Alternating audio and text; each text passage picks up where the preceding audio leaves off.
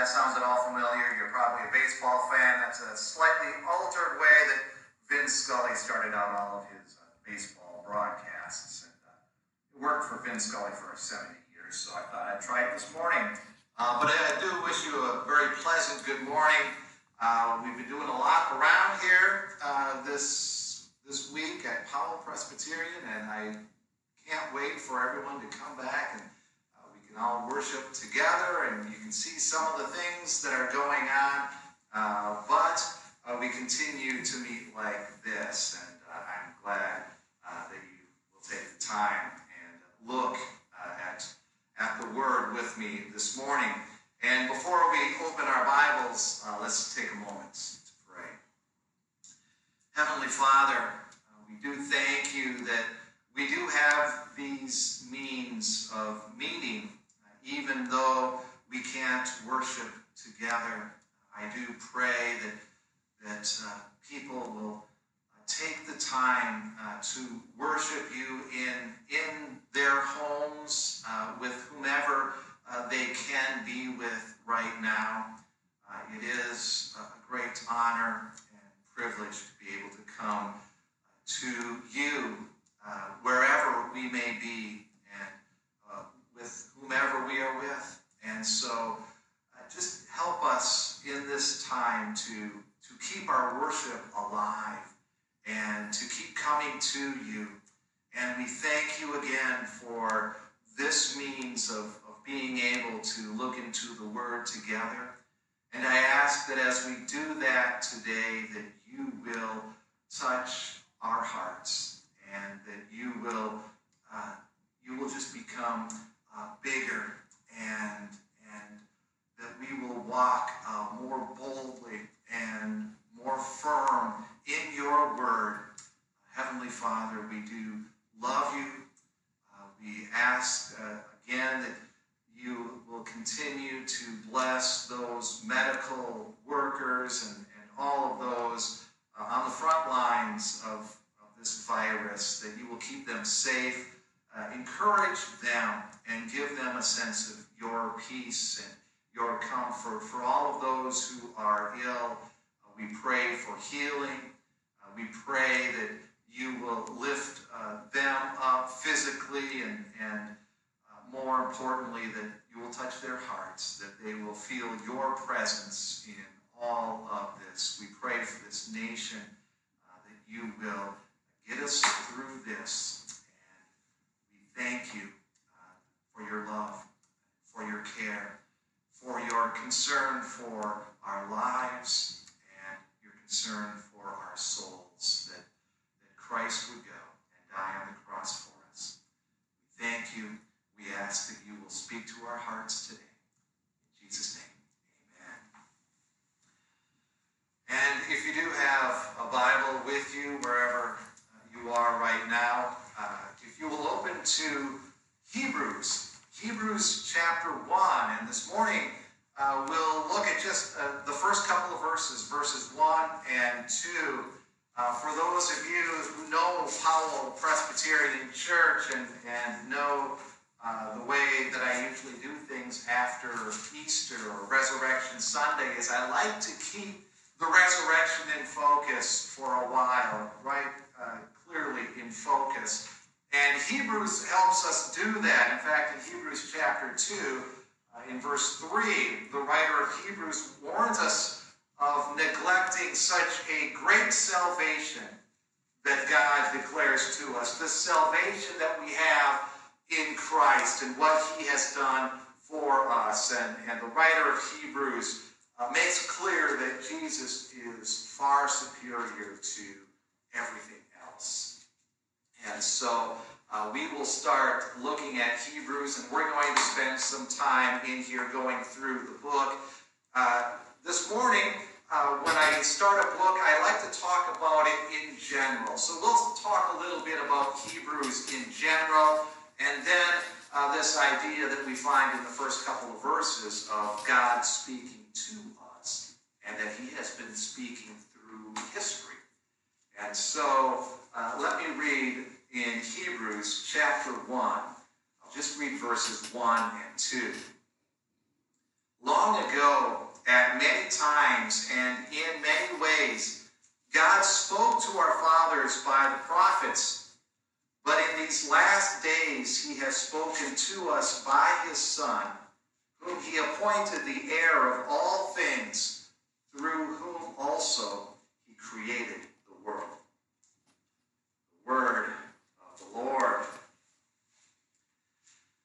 I know one of the things that has been popular through the years is this idea of the murder mystery dinner type thing, or the murder mystery party. It's where people show up, and it's popular on trains, I know, and certain resorts, but people, you dress up for the part, and you play a role in this pretend murder that happened, and you have to try to figure things out. You know your role and what you've done, but you have to figure out what other people have done, and many people have done this, and sometimes it's great and intriguing, and they're always kind of on the edge of their seat trying to figure out what's going on.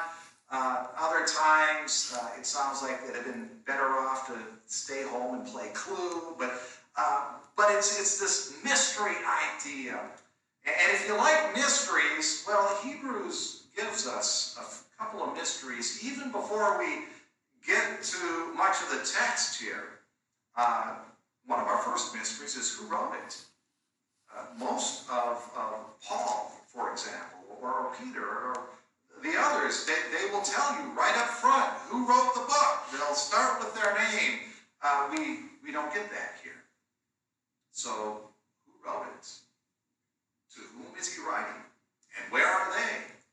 Now, the why he's writing will become pretty obvious as we go through the book, but among theologians, the mysteries remain as to who wrote it and to whom is this person writing. R.C. Sproul writes the epistle. The epistle is another word for letter. The epistle does not tell us his name, leaving a tantalizing mystery. So we'll just take a look at a little bit of who he might be. He obviously knows Greek very well, if you were to read it in the Greek. And not only that, but the Hellenistic Greek. He's very adept at writing. Great knowledge of the Old Testament. You can even see in this first chapter, he quotes the Old Testament extensively. He knows the Old Testament very well, and he's very sensitive to this idea of the history of redemption in Christ. It culminates in Christ. Everything that the prophets were saying leads to Christ. And then some of the other things we know about him as we read through the book. He knows who he's writing to personally. He knows their situation. He's concerned for them. There's a little danger with where they are at. He's come to faith through the apostles' preaching. We see that in chapter 2. He knows Timothy. He's been acquainted with him and knows him personally. That's in chapter 13 where we find that. And so who is he? Well, there's some questions, or some guesses, I should say. You can go back as far as Clement of Alexandria. We're going to get a little history here. Clement of Alexandria, who was born in the year 150, one of the early church guys, and Origen, another one who was born in 185. They both thought it was perhaps the Apostle Paul. And traditionally, Paul has kind of been credited with writing Hebrews, but even those who say it is probably Paul, like Origen, who said, who wrote the epistle? In truth, God knows. He kind of left a little wiggle room, like, well, I think it's Paul, but I don't know. William Hendrickson, the late William Hendrickson, and I respect much of his writing, he speculates that both Paul and Peter had perhaps already been martyred by the time that Hebrews has been written. And he's got some compelling arguments for that. In fact, he will list 10 reasons why it's probably not Paul starting with the fact that he doesn't identify himself. And Paul does that in all the other letters. The language is a little different. He's got some other reasons as well. Who else are the suspects, if you want to keep on that mystery idea? Some of the other ideas, Tertullian, he was born in 155. He thought it might be Barnabas. We know Barnabas had hung out with Paul for a while. We can read about that in Acts. Clement of Rome, who was born in the year 95. A guy born in the first century. Even back then, they were trying to figure out who it was. Clement thought it was perhaps Luke. Luke spent a lot of time with Paul, and the speculation is he wrote the book of Luke and the book of Acts in a narrative form because he was describing activity going on, and that this is more theological, so he wrote in the Hellenistic Greek. Interesting argument, and perhaps so. There's Apollos, and there's others that get mentioned as who may have written it. Well, the final tally is this: the human author is unknown. And it really wouldn't change our understanding of the book that much if we did know. But the important thing is what the author himself says in chapter 3, verse 7. The Holy Spirit says, and that's what we need to know. It is the Holy Spirit. God is giving us this letter. We don't know the human author, but it's very consistent with things Paul had preached, and Peter and Luke and John. You can see elements of all of their writings in this book of Hebrews. So we don't really know who wrote it. Then the question is, well, who is it written to? And where are they? And we have a fair amount of information about the situation. So we can make a pretty good guess as to who this book is written to, and it helps us identify with them a little bit. Here's some things we know, or we will find out about them. They had faced previous persecution. You see that in chapter 10. And they are also facing some present persecution. We'll come across that in chapter 13. They're in danger of falling away from the faith, perhaps fearing death. And we see that in chapter 3. The faith hasn't yet led to them being killed. We find this in chapter 12, but we'll come across all this as we go. There may have been undergoing some transition in church leadership. And this is the reason why some will say that Peter and Paul have probably recently been martyred, because there does seem to be this sense of things are changing and the leadership is changing, and so they're concerned about their security. They're concerned about the permanence, if you will, of the church. Is this really going to last? What are we going to do next? We'll come across that in chapter 6 and 11 and 13. Actually, those issues come up. And we know this from chapter 13, verse 24. They get greetings from those who come from Italy. So that helps us get a real solid idea of who they may be. And it is a guess, but a good guess, I think, that these are Jewish Christians who are living in Rome. Just a little bit more history here. The Jewish people had been kicked out of Rome. We can read about that in Acts chapter 18. That happened in the year 49. Now, some did stay, and others came back shortly after. There was a church established there by the end of Acts. Paul is in Rome, and he's speaking with the brothers there. And so there are some believers in Rome. Persecutions had started under the Roman Emperor Nero in the year 64. And so that could be the backdrop to writing this, as he's writing a little bit about persecutions that have been happening and maybe coming. So maybe written somewhere 64-ish, but before 70, because in the year 70, that's when the Jewish temple got destroyed, or I should say the temple in Jerusalem got destroyed, and it appears that temple is still standing. The writer will write about that. So So we can make a pretty solid guess, I think, these Jewish Christians in Rome. But what's important is their situation and their response to where they are right now. They're suffering. They're suffering persecution, and they are tempted to turn to something else. Maybe turn back to the old Judaism, the old covenantal system. Maybe just turn to outright unbelief. Maybe start worshiping the Roman gods. The Roman gods are big as Rome has taken over. Or maybe a hybrid of all this. Pull a little bit from Christianity, a little bit from Judaism, a little bit from Rome, and kind of put it all together and just keep yourself safe, if you will. And even though you may not come from a Jewish background, we can identify with them. There's always that temptation to leave Christ, or make less of him, or to make him different somehow. And basically to leave him for something else.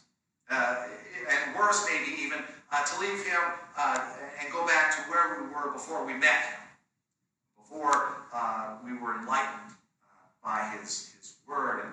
And so the writer of Hebrews, as he writes this, he writes of the danger and foolishness of giving up on Christ and going to something else, or making less of Christ, because he will clearly show us that what we have in Jesus is far more superior and far more reliable than anything else we'll find, anything else there could possibly be. And even if things aren't going swimmingly, if things aren't perfect right now, and it looks like things might even get a little worse, to not give up on this faith, on this Christian faith. We often hear of baseball players. I started earlier with a Vin Scully intro. Baseball players, when they're in a slump, especially a hitter, and they've tried everything and they almost just want to give up. It's amazing how many times they will get out of their slump by just going back to the basics. And they'll work quite literally often from the ground up. How are my feet? Because my feet, how they're positioned is going to affect how my hips are, and then that's going to affect how my arms come through. And so they will start with the very basic. How am I standing? And then they will build just basic attributes to that and get out of their slump because of just going back to the very simple things. And the writer of Hebrews, he wants us to get grounded in the faith. And he starts with God's word and with God speaking to us, and he goes way back. In fact, he says in verse 1, long ago, God spoke to the prophets, long ago and in many ways. And this idea of God speaking is going to be a very important theme throughout Hebrews, actually. And he'll basically separate it into two parts. And he does that right in these first two verses. There is the time period before Jesus came, when he spoke through the prophets, and then there is the time period that started when Jesus came. And he speaks to us through the Son. The prophets, as they wrote, Peter tells us in 2 Peter chapter 1, that no prophecy was ever produced from the will of man, but men spoke from God as they were carried along by the Holy Spirit. The prophets were writing God's words as God spoke through them. And he spoke in many ways. Sometimes he would speak directly. Sometimes there were visions and dreams. Angels would proclaim things. the prophets would speak to the people. And once there was even a donkey. When the prophet couldn't figure out what was going on, the donkey had to say, "What are you doing?" God spoke in many ways. And through the years, from the very beginning, speaking to his people. And as Matthew Henry said, as the prophets went on, they were giving clearer discoveries of Christ as they would go along. The prophets, they would speak of what was happening at the time. That's how you knew they were a true prophet. If their prophecies came true, the Jewish people knew it was a true prophet. So they would speak to what was going on, but it also had this further fulfillment. And the prophets understood that there was this further fulfillment that they didn't really even quite know about. And they would write about it, these latter times, or these last times, when things would be a little more clear. In fact, the prophet Jeremiah, in chapter 23, verse 20, he writes, "The anger of the Lord will not turn back until he has executed and accomplished the intents of his. In the latter days, you will understand it clearly."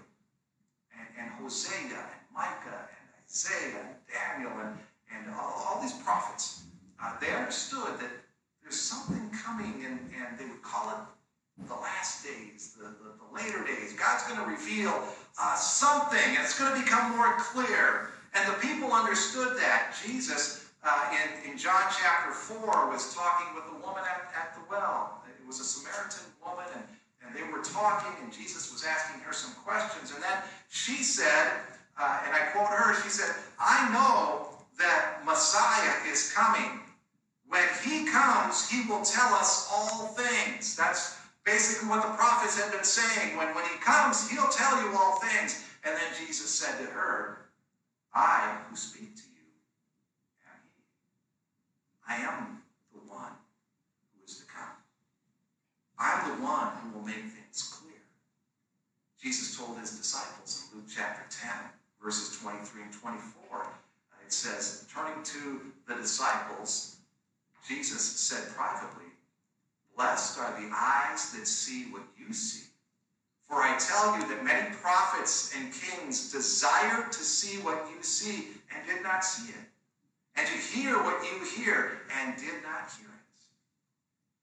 The prophets were looking forward to that, and Jesus is telling his disciples, "I'm right here. I am the one that the prophets were all looking forward to, that will make things more clear." In fact, when Peter writes of this salvation of our souls in 1 Peter chapter 1, he writes, "Concerning this salvation, the prophets who prophesied about the grace that was to be yours searched and inquired carefully." The prophets were all in on waiting for God to come and make things clear.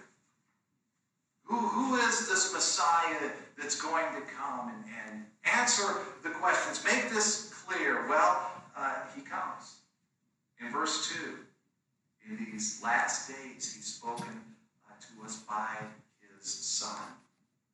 And we get a little bit of what John writes about Jesus in the second verse of Hebrews here. In John chapter 1, his great prologue to his gospel, he writes, "In the beginning was the Word, and the Word was with God, and the Word was God. All things were made through him." A little bit later, "And the Word became flesh and dwelt among us, and we have seen his glory, full of grace and truth." And this is that second time period. These are the last days, as the writer of Hebrews would say in verse 2.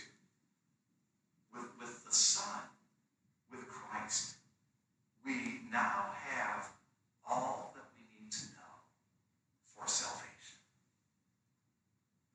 The things written concerning what Jesus said and what he revealed and what he did.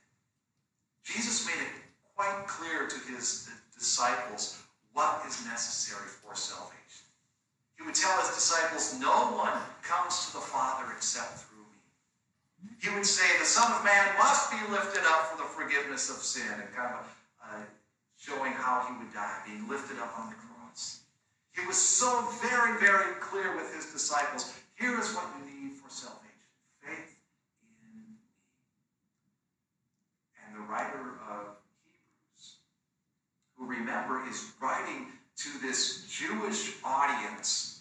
And this Jewish audience, they know that the Old Testament prophets were true and reliable.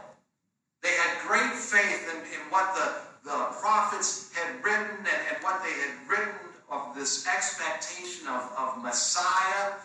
And then here comes Jesus, God himself, and he speaks. And we're going to spend a lot of time talking about Jesus and who he is in the coming weeks, because the writer of Hebrews spends a lot of time showing just how great this Jesus is. And we can't make less of him than who he is and this great salvation that he brings. Because with him we have the eternal, most reliable, ultimate word. And the writer of Hebrews starts with that in his warning and his plea to these people who are tempted to turn to something else. And he will show us you can't do that, because we have Christ. We have God the Son speaking to us. And so as we close this out today, there's just a couple of points that I want us to take from these first two chapters. One is a negative, and one is a positive. First, the negative point, and I'll start with a quote from R.C. Sproul, who writes this: "Since Jesus is God's final and best word to us, we should not expect any new revelation from the Lord until we see him face to face." And the negative in that is there is this warning against all of those false religions who claim to have prophets that have come since Christ, prophets that have a different salvation. Here's what you need salvation. You need this. Or maybe some have done, you need Christ and then also this. And this is our warning against all of those. It's as though they're trying to almost turn this into an episode of Columbo. If you're familiar with the old Columbo TV shows, how Columbo, as he leaves, he always turns around and says, one more thing. One more thing. It's almost as though they're trying to say, God came and then spoke, and then later on, I forgot, one more thing. And so he had to send another prophet. And the writer of Hebrews is saying that's foolishness. God didn't forget anything. He gave us all we need to know in Christ. And so there's our warning. We can go with none of those. None of those, as these people are tempted to do, and as we can be tempted to do. Which brings us to the positive then. And for the positive, I'll start with John Calvin, who wrote this: "It is for us to hunger for, seek, look to, learn, and study Christ alone, until that great day draws when the Lord will fully manifest the glory of his kingdom." See, the positive in that is that God has spoken. And spoken very clearly about what we need for salvation. And it's in Christ. It's all in Christ. This is how he speaks to us. Through Christ and what he has done. I love how Matthew Henry summarizes pretty much these first two verses, and I love how he ends his summary. And so let me just quote Matthew Henry here. He writes, "The times of the gospel are the last times. The gospel revelation is the last we are to expect from God. There was first the natural revelation, then the patriarchal by dreams, visions, and voices, then the Mosaic in the law given forth and written down, then the prophetic in explaining the law and giving clearer discoveries of Christ. But now we must expect no new revelation, but only more of the Spirit of Christ to help us better to understand what is already. But now we must expect no new revelation, but only more of the Spirit of Christ to help us better to understand what is already revealed. That is my prayer for us as we look forward to the book of Hebrews, that we have more of the Spirit of Christ to help us understand what has been revealed. That he will open our eyes that we can see who he is and this great salvation that he brings, so that there is no temptation. There will be no temptation to turn back or to turn to something else or to make less of who Christ is, but to see him more clearly. My prayer is it will be strengthened in our faith and encouraged, that we will look more intently and eagerly at God's word, at this Christ who the prophets longed to see, and this God who brings us salvation. Let's pray. Heavenly Father, in a world of created, changeable things, Christ and his word alone remain unshaken.